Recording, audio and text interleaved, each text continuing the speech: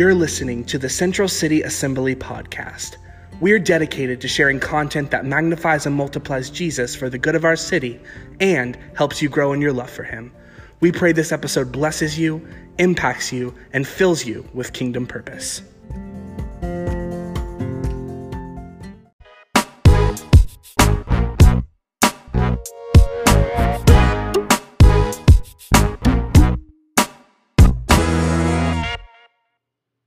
Well, this is it, church family.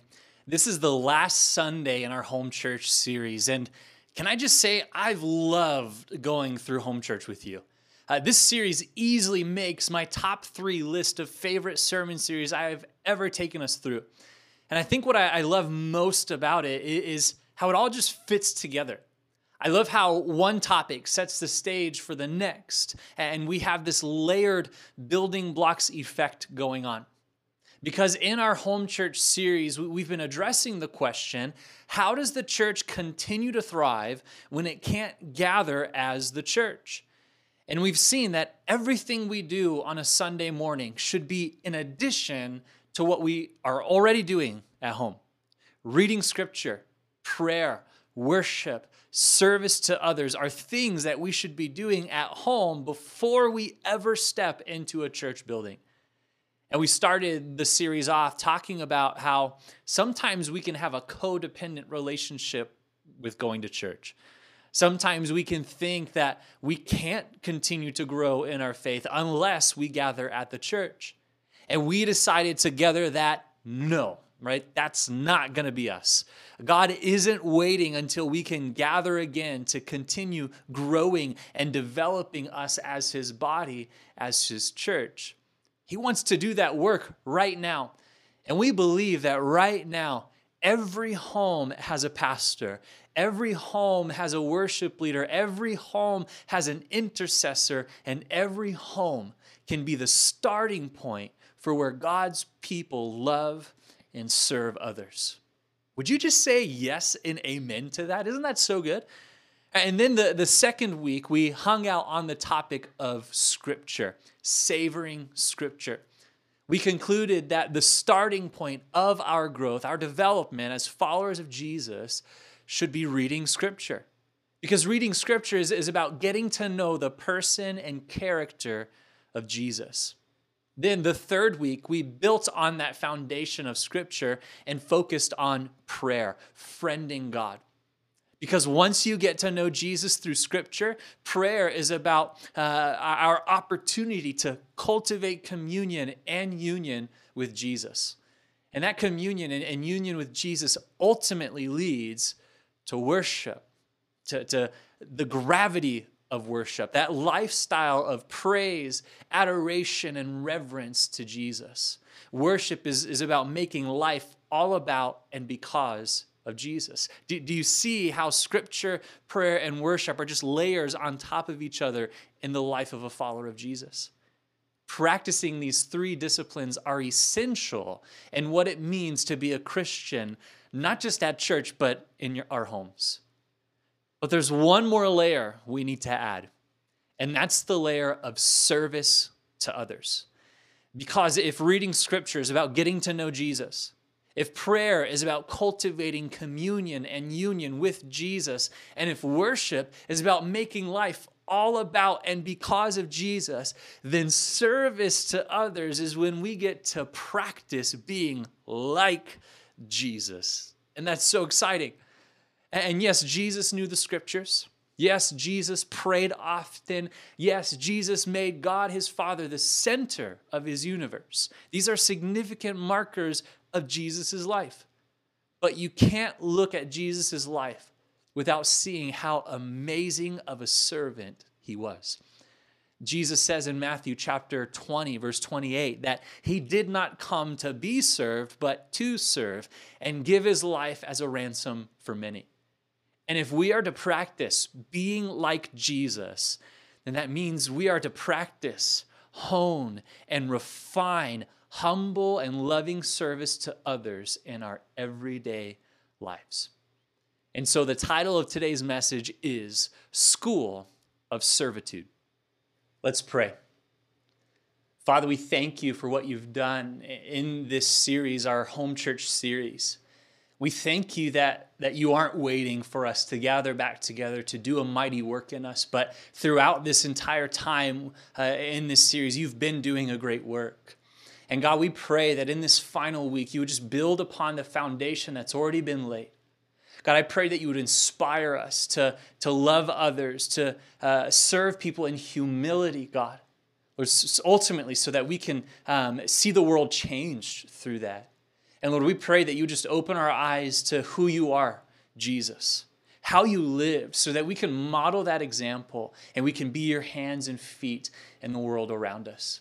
So Jesus, we thank you for what you're going to do in this time. We love you. It's in your name we pray. And everybody said, amen. All right, so we're going to school today, the school of servitude.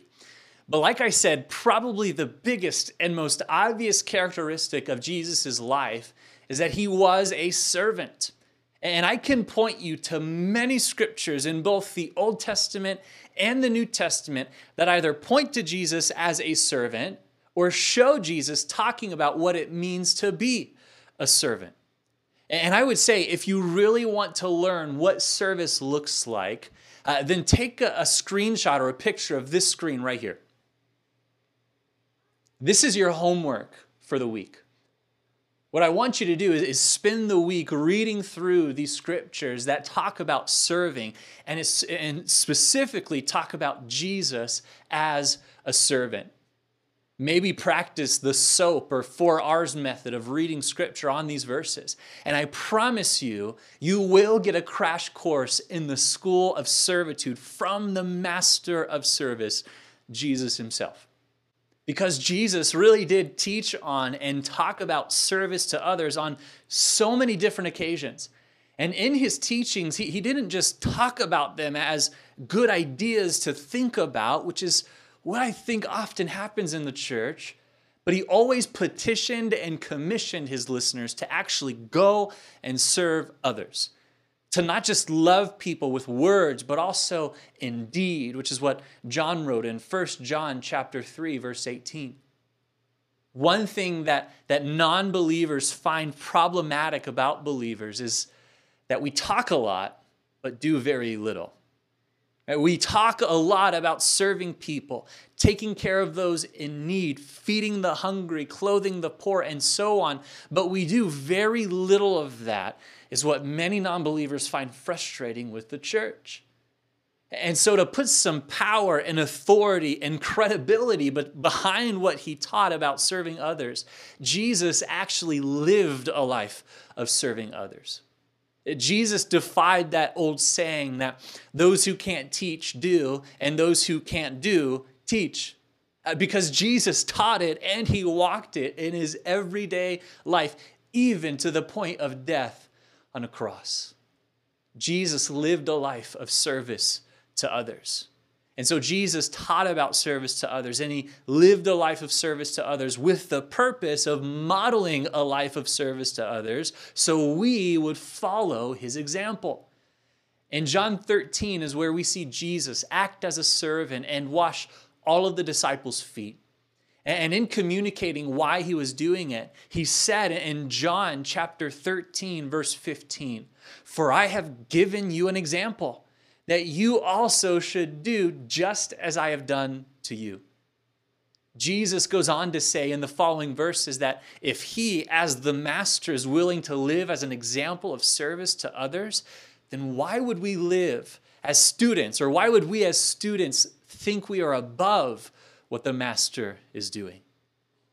Now, you might remember that we started a book study on spiritual disciplines by author Dallas Willard not too long ago. We're actually almost done. And this past week during our meeting, one of the best lines from the chapter we were on was that Jesus didn't just send help, he was the help. And our first lesson from the school of servitude is don't just send help, be the help. And I think the church has gotten too focused on sending help that we've forgotten to be the help as Jesus modeled for us. We rely too much on our finances or extra resources to be the help for us, when Jesus clearly states that we are to be the boots on the ground help to our neighbors and those around us.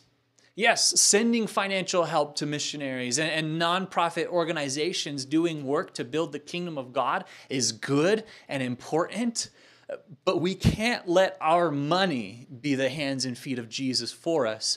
We are called to be the hands and feet of Jesus. Do you see what I'm saying? Right? Jesus taught about service, but he also lived out what it means to be a servant so we can follow his example. The student is not greater than the master. Don't just send help, be the help. And as you're working your way through that list of verses I showed you earlier, the second lesson you'll find from the school of servitude is that godly service to others always starts with love and succeeds through humility. When we look at the example of Jesus, we see that the initial reason he even came to seek and serve and save the lost is because of love. For God so loved the world that he would send his only son. And this seems like an obvious lesson to learn, but I think we can easily lose sight of it. I think we can often serve from a place of maybe obligation rather than a place of love. We can sometimes serve from a place of fear rather than a place of love. We can even serve and do good out of a place of pride rather than a place of love. And anytime service to others is motivated by something other than love, I think it loses its effect. I mean, tell me how this sounds, okay? Imagine I'm preparing bowls of cereal for my boys for breakfast. And as I'm preparing, I'm slamming the box of cereal onto the counter. I'm grumpy, I'm short and forceful with my boys, right? Get in here and eat, you heathens. Okay, I've never said that to my boys, just to be clear. But you get the picture. And so I shove the bowls of cereal in front of them and I say, listen up, I'm only making you breakfast because I have to. How do you think my boys or anyone would feel about my service to them? All right, fine, I'll make my own cereal if it's that much trouble to you. Jeez. Right? Or what if I asked my wife could you please make me a cup of coffee? And as soon as I ask, she gets up right away and hurries to make my coffee. She brings it to me when she's done and asks over and over, is it okay? Did I do a good job? Are you happy with it? Oh, I only gave you 1 teaspoon of sugar and not 2. Please don't be mad. Now again, just to be clear, this has never happened in our house. Annette usually tells me to stop being lazy and make my own cup of coffee. Just kidding. Okay, but what do her actions say about why she's serving me? She's afraid. And how would you feel if someone served you in that way? Hopefully, you'd feel terrible and try to figure out why they are serving you out of fear. Or what about pride? What kind of effect does pride have on our serving? Service through pride rather than love conveys elitism.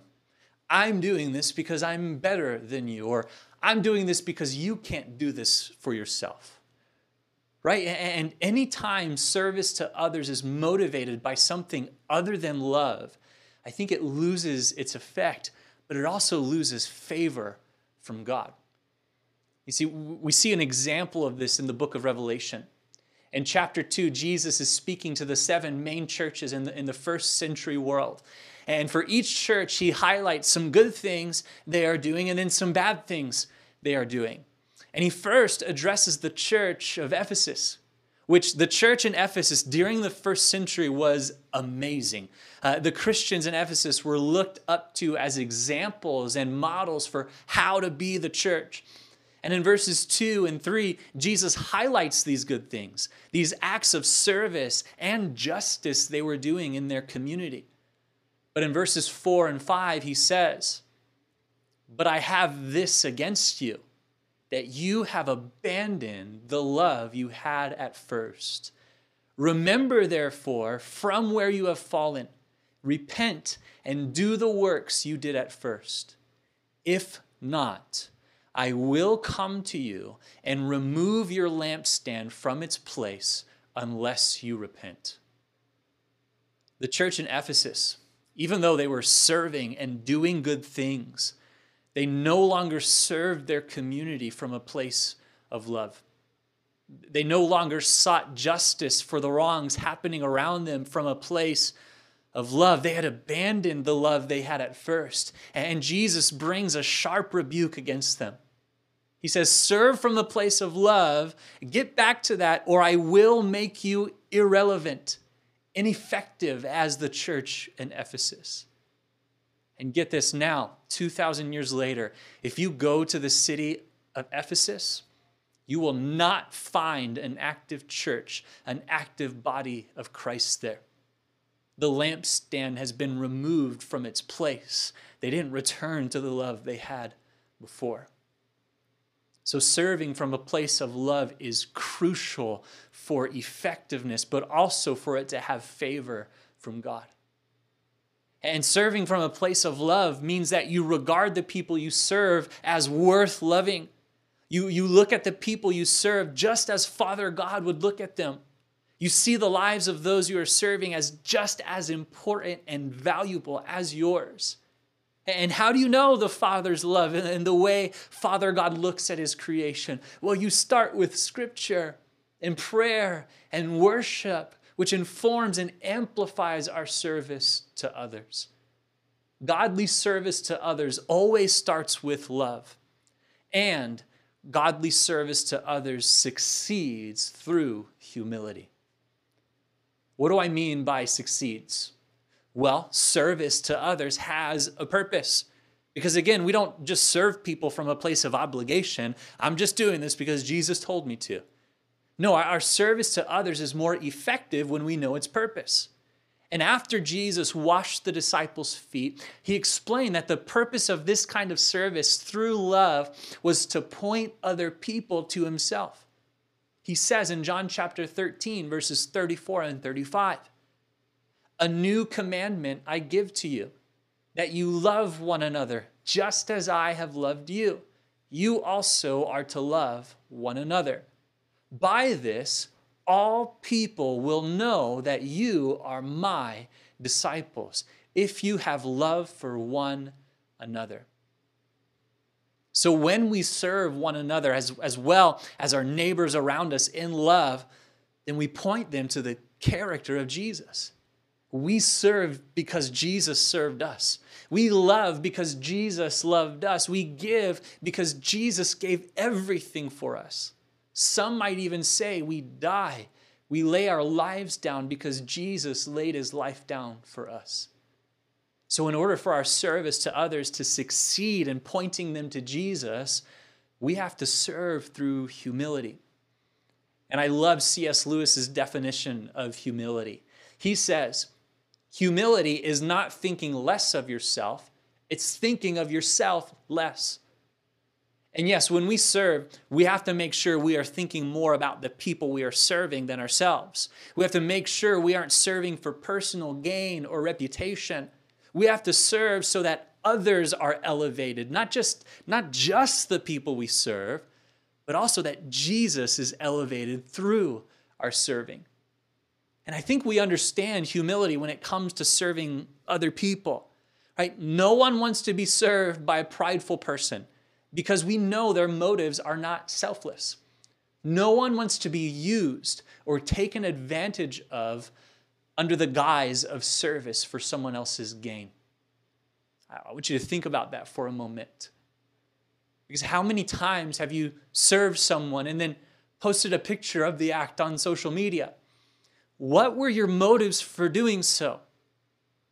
Because when our service becomes a public display for people other than the ones we are serving, we move from humility into taking advantage of, which is actually abuse. So when you post something about the protests going on, when you black out your profile picture, if you decide to protest along other people, you better check your motives before doing so. And don't get me wrong, I want you to stand for justice. I want you to raise awareness. I want you to push back against corruption and sin. But if your motives are selfish in any way, you are an abuser and not a servant. And I know I'm coming down hard on this topic of service, but it's for a good reason, and I hope you hear my heart, because I think we like to think we have this service thing right. But like the church in Ephesus, if we get this wrong, then we risk losing our effectiveness as the church, as the body of Christ, which means people who need to hear and see the life-transforming, life-saving gospel of Jesus won't get to hear and see it. Humility is crucial in our service to others. Thinking of ourselves less and others more is crucial in our service to them. But again, it's not just about thinking more about the people we are serving. Humility is also thinking more about Jesus in our serving. And what I mean by that is we need to humble ourselves and believe that Jesus knows how to serve people better than we do. When we look at the world around us and the hurts, the struggles, the needs that people are facing, we first need to ask, as cliche as it might sound, what would Jesus do in this situation? How would Jesus serve the people around me? Because when the disciples saw injustice by the Romans during their time, their idea of serving people, of serving the greater good, was revolt and uprising. When the Jewish authorities came to arrest innocent Jesus, which was an injustice, Peter thought he was serving Jesus by cutting off one of the authorities' ears. But Jesus rebuked Peter, saying that that's not how we do things in my kingdom. And Jesus turned around and loved and healed the man's ear who was there to arrest him. And when it comes to serving through love and humility in the kingdom of God, we can't look at the world's way of serving. We can't look at our own ideas of what it means to serve in our society, because if it's the world's way or if it's our way, then it's not the way. And serving through humility means thinking of others more than yourself, but also being humble enough to say that Jesus knows the way better than I do. And when we serve people in humility, we don't want them to see us or the world. We want them to see Jesus. And so we must serve the way Jesus served. We must see his example and do as he does. And so godly service to others always starts with love and succeeds with humility. And the last thing I want to share, the last lesson from the school of servitude, is that loving and humble service grants us undeserved access. I want you to think about a typical spy movie, or maybe even your favorite heist movie. You're like, where is Pastor Kai going? This seems like a pretty sharp and sudden turn. I know, okay, but hang on with me in this turn. Okay, so in spy movies or heist movies, the main characters are often faced with a scenario where they're trying to gain access to some restricted area. They're trying to get into some building without being noticed. How do they usually succeed in doing this? They just come out with guns blazing and they take over the place, right? No. In the majority of these movies, the main characters disguise themselves as what? As a janitor, or a waiter, or a guard, or some kind of service personnel. Because the assumption is that service personnel have unrestricted access to places so that they can do their job. They're not going to be questioned about what they're doing. And even though these are movies, there's some profound truth to this as followers of Jesus. Because when you look at people like Joseph, Daniel, and Esther from the Old Testament, they were all held captive by foreign entities. They started out as slaves, but somehow made their way into positions of authority and power and influence in these foreign kingdoms. How? Did they scheme and connive and hustle and deceive and betray and revolt to get there? No. They assumed a position of humble servant. They submitted to their authority and served their captors and foreign kings. And they served not even for their own benefit, but for the benefit of who they were serving. They didn't deserve access to these places and positions, but they were granted access anyways because of their willingness to humbly and lovingly serve. And when we look at Jesus' life, he did the same thing. In order to make his way into the lives of tax collectors, drunkards, prostitutes, and the like, he lovingly and humbly served them. He healed their pains and forgave their sins. He called them up from the depths of guilt and shame to higher places of acceptance in the eyes of Father God. He gained access and influence into their lives in ways the religious leaders and authorities of their day couldn't. And there are people all around us that we are called to show and share the gospel with. People we have no right to have access to. There's no reason someone else should want to let me into their life to show and share the hope of Jesus with them. Whether that person is a government official or a person begging for money on the street. But if I serve them from a place of love and humility, I might be given the opportunity, I might be granted access to do so. Do you want access into people's lives to make a difference, to have an influence, to see change in our society and culture, to show them the hope and love of Jesus?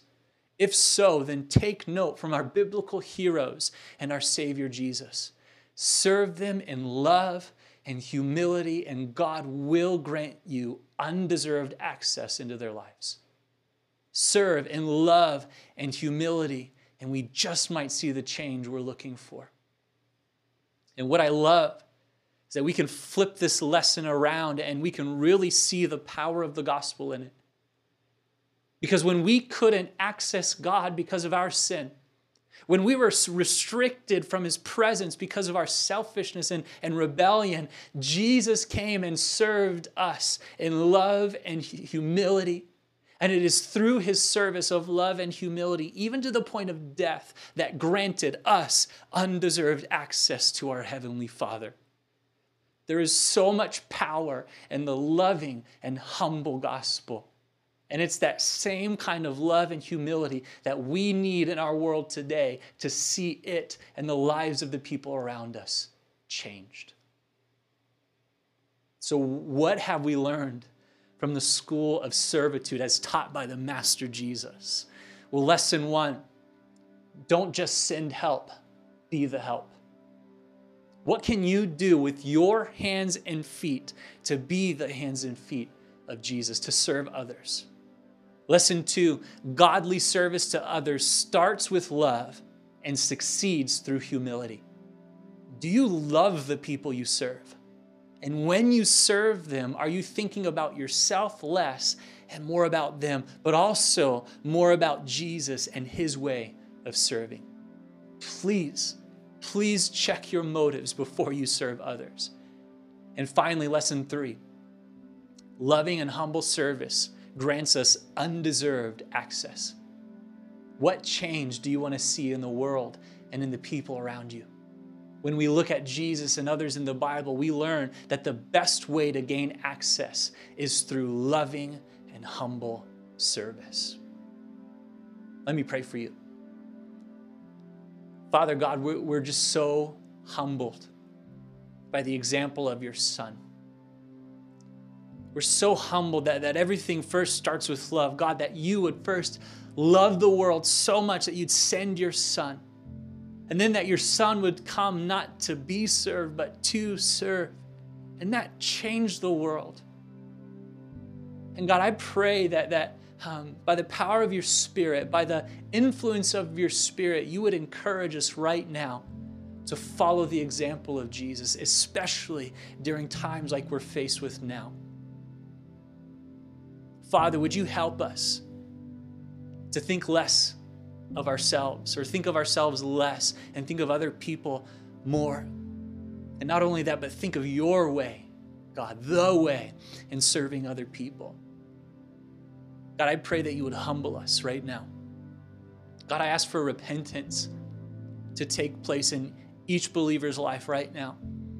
That if we've not loved, if we've lost our first love in serving other people, I pray that you'd help us to repent right now, to turn back to you and serve again from a place of love. God, for the sake of the church, but also for your glory, God, and for the sake of the people that we serve. And Jesus, we thank you that you would live, that you would die, that you would lovingly and humbly serve us so that we could be granted undeserved access to Father God again. We remember your gospel this morning and say, thank you. Would you lead us and guide us in our serving because of your gospel?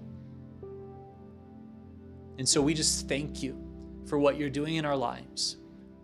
We thank you that we can see change, that we can see things happen for the greater good in our society when we just follow your way. And we ask for it in your name, Jesus. So we love you, God. We look forward to the greater work that you're going to do inside each and every one of us. And we say all of these things in Jesus' name. And everybody said, amen.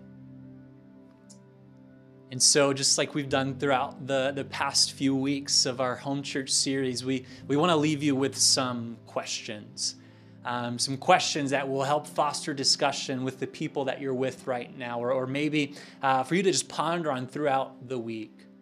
And so here's question number 1, and go ahead and take a snapshot of these or a photo of these so that you can discuss them with whoever you're with. But question number 1 is, what has been your biggest lesson learned from our home church series?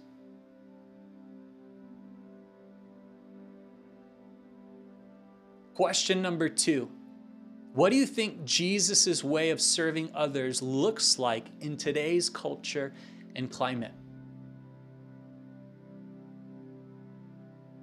Number 3, what fears or concerns do you have when it comes to serving others? What challenges do you face in serving others?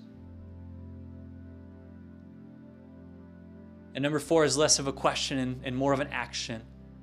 But I think it'd be great for you to spend some time praying together and asking God to show you ways to gain access into people's lives so that you can share and show the love and hope of Jesus with them.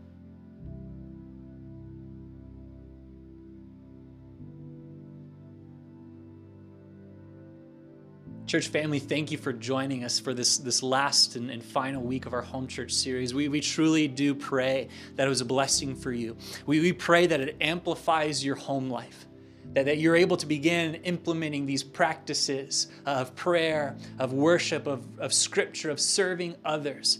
And that when we're able to gather together again, that those moments at the church would just be additions to what you're already doing at home. And then the life change you experience at church through those would be in addition to what is already happening in your life at home. So thank you for joining us. We love you guys. We pray that you do have a blessed week in this. And we just want to move into our time of tithes and announcements. So 3 ways that you can continue to give here at CCA, 3 ways that you can be faithful in returning to God what is His. First, you can send cash or check still through the post office. The address is P.O. Box 566, Tucson, Arizona 85702. The other 2 ways that you can give are online, centralcityonline.org. You can give that way. You can choose where you want it to go. And then the last way is through texting the number 84321. And again, you guys have been so faithful to God, not faithful to the church, not faithful to some command, but just faithful to God. And I believe that He's blessing you through it just by the fact that you continue to give. So thank you for that. The other announcement is, again, make sure that you pastor your children. We still have lessons online on our website that you can use to help your kids grow in their faith while they're at home. And we'll continue to provide those on our website from here on out. So go to centralcityonline.org, look at the middle of the screen, and you'll find everything you need there to help your kids grow in their faith. And then, big announcement. is next Sunday, June 14th. We want to invite all who are ready and willing and able to join us in gathering at our church building again. Our decision to reopen the building and have in-person gatherings again has come with much time, prayer, looking at the latest data and research findings, and also considering the input that you gave based on the surveys we asked you to answer. And so next Sunday, we are reopening our doors with a few modifications, and we'll kind of list some slides here for you to look at as we talk about these. But first, we want to reduce the number of people we have gathered in one place. So we will have 2 gathering times, one at 9 a.m. and one at 11 a.m. Each gathering will have the same worship and same message. The only difference is who will be in attendance. And as of right now, based on the surveys, we have 32 responses, and of the 32 responses, 27 are ready to return to the church. And 72% of those ready to return to the church, right? So the majority have said they prefer the 9 a.m. gathering over the 11 a.m. gathering. We would like to see that evened out a little bit. And since our goal is to reduce the number of people gathered together, some of you who chose the 9 a.m. gathering, we're asking that you now choose the 11 a.m. so that we can kind of even it out. With that, we are limiting the number of seats we have in the sanctuary to allow for more space and distance for those who want to still practice distancing. Okay, so here's a picture of what the chair setup looks like right now, so you have an idea, and you're not surprised once you join us on Sunday. What you see there is that there are over 70 chairs in the sanctuary right now, and we expect families and individuals who are comfortable to sit together. But if you would like to distance yourself, you can just leave a couple of chairs open between you and others, and you're just going to have to communicate that. And also, per some of your requests, here are some distancing measures we will have in place at the church. For now, children will be in the main gathering with their parents. We'll provide rooms for moms to still nurse and soothe fussy infants. And we'll also have space for parents to take older children who might get fussy too. And we'll provide, whether it's a digital lesson that your kids can watch on a phone while the message is going on, or other activities that they can do quietly while the message is going on. We will also have hygiene stations throughout the sanctuary. Please practice good common sense hygiene. We will sanitize all surfaces and chairs before and after each gathering. And things like coffee stations, communion stations, and water fountains, they're going to remain closed for now. Now hear this, masks are not required, but you are welcome to wear them. We will even provide some for you if you do not have one. We're also asking that you refrain from hugging and shaking hands unless you get permission from someone to hug them or shake their hands, which might seem awkward, but it's as simple as asking, are you hugging or shaking hands right now? And then humbly accepting their yes or no response. We're also asking that if you are sick in any way, if you have the sniffles or are coughing, even if it's unrelated to COVID-19, even if you feel fine but you have symptoms, please stay at home and join us on Facebook or YouTube. If you are higher risk for contracting any illness, please stay home and join us online. With that, we are still going to live stream both of our gatherings for those who are sick or for those who are not ready or even able to return yet. Our live stream will be very similar to what we're doing for home church. And so if you are not ready to return to church, but you are willing to have people in your home, we would encourage you to continue doing so. Okay, we'll have condensed worship and messages to allow for the 2 gatherings. There will be people online to interact with you in the comments during the gathering. And we will have questions for you to discuss and think about like we did for home church.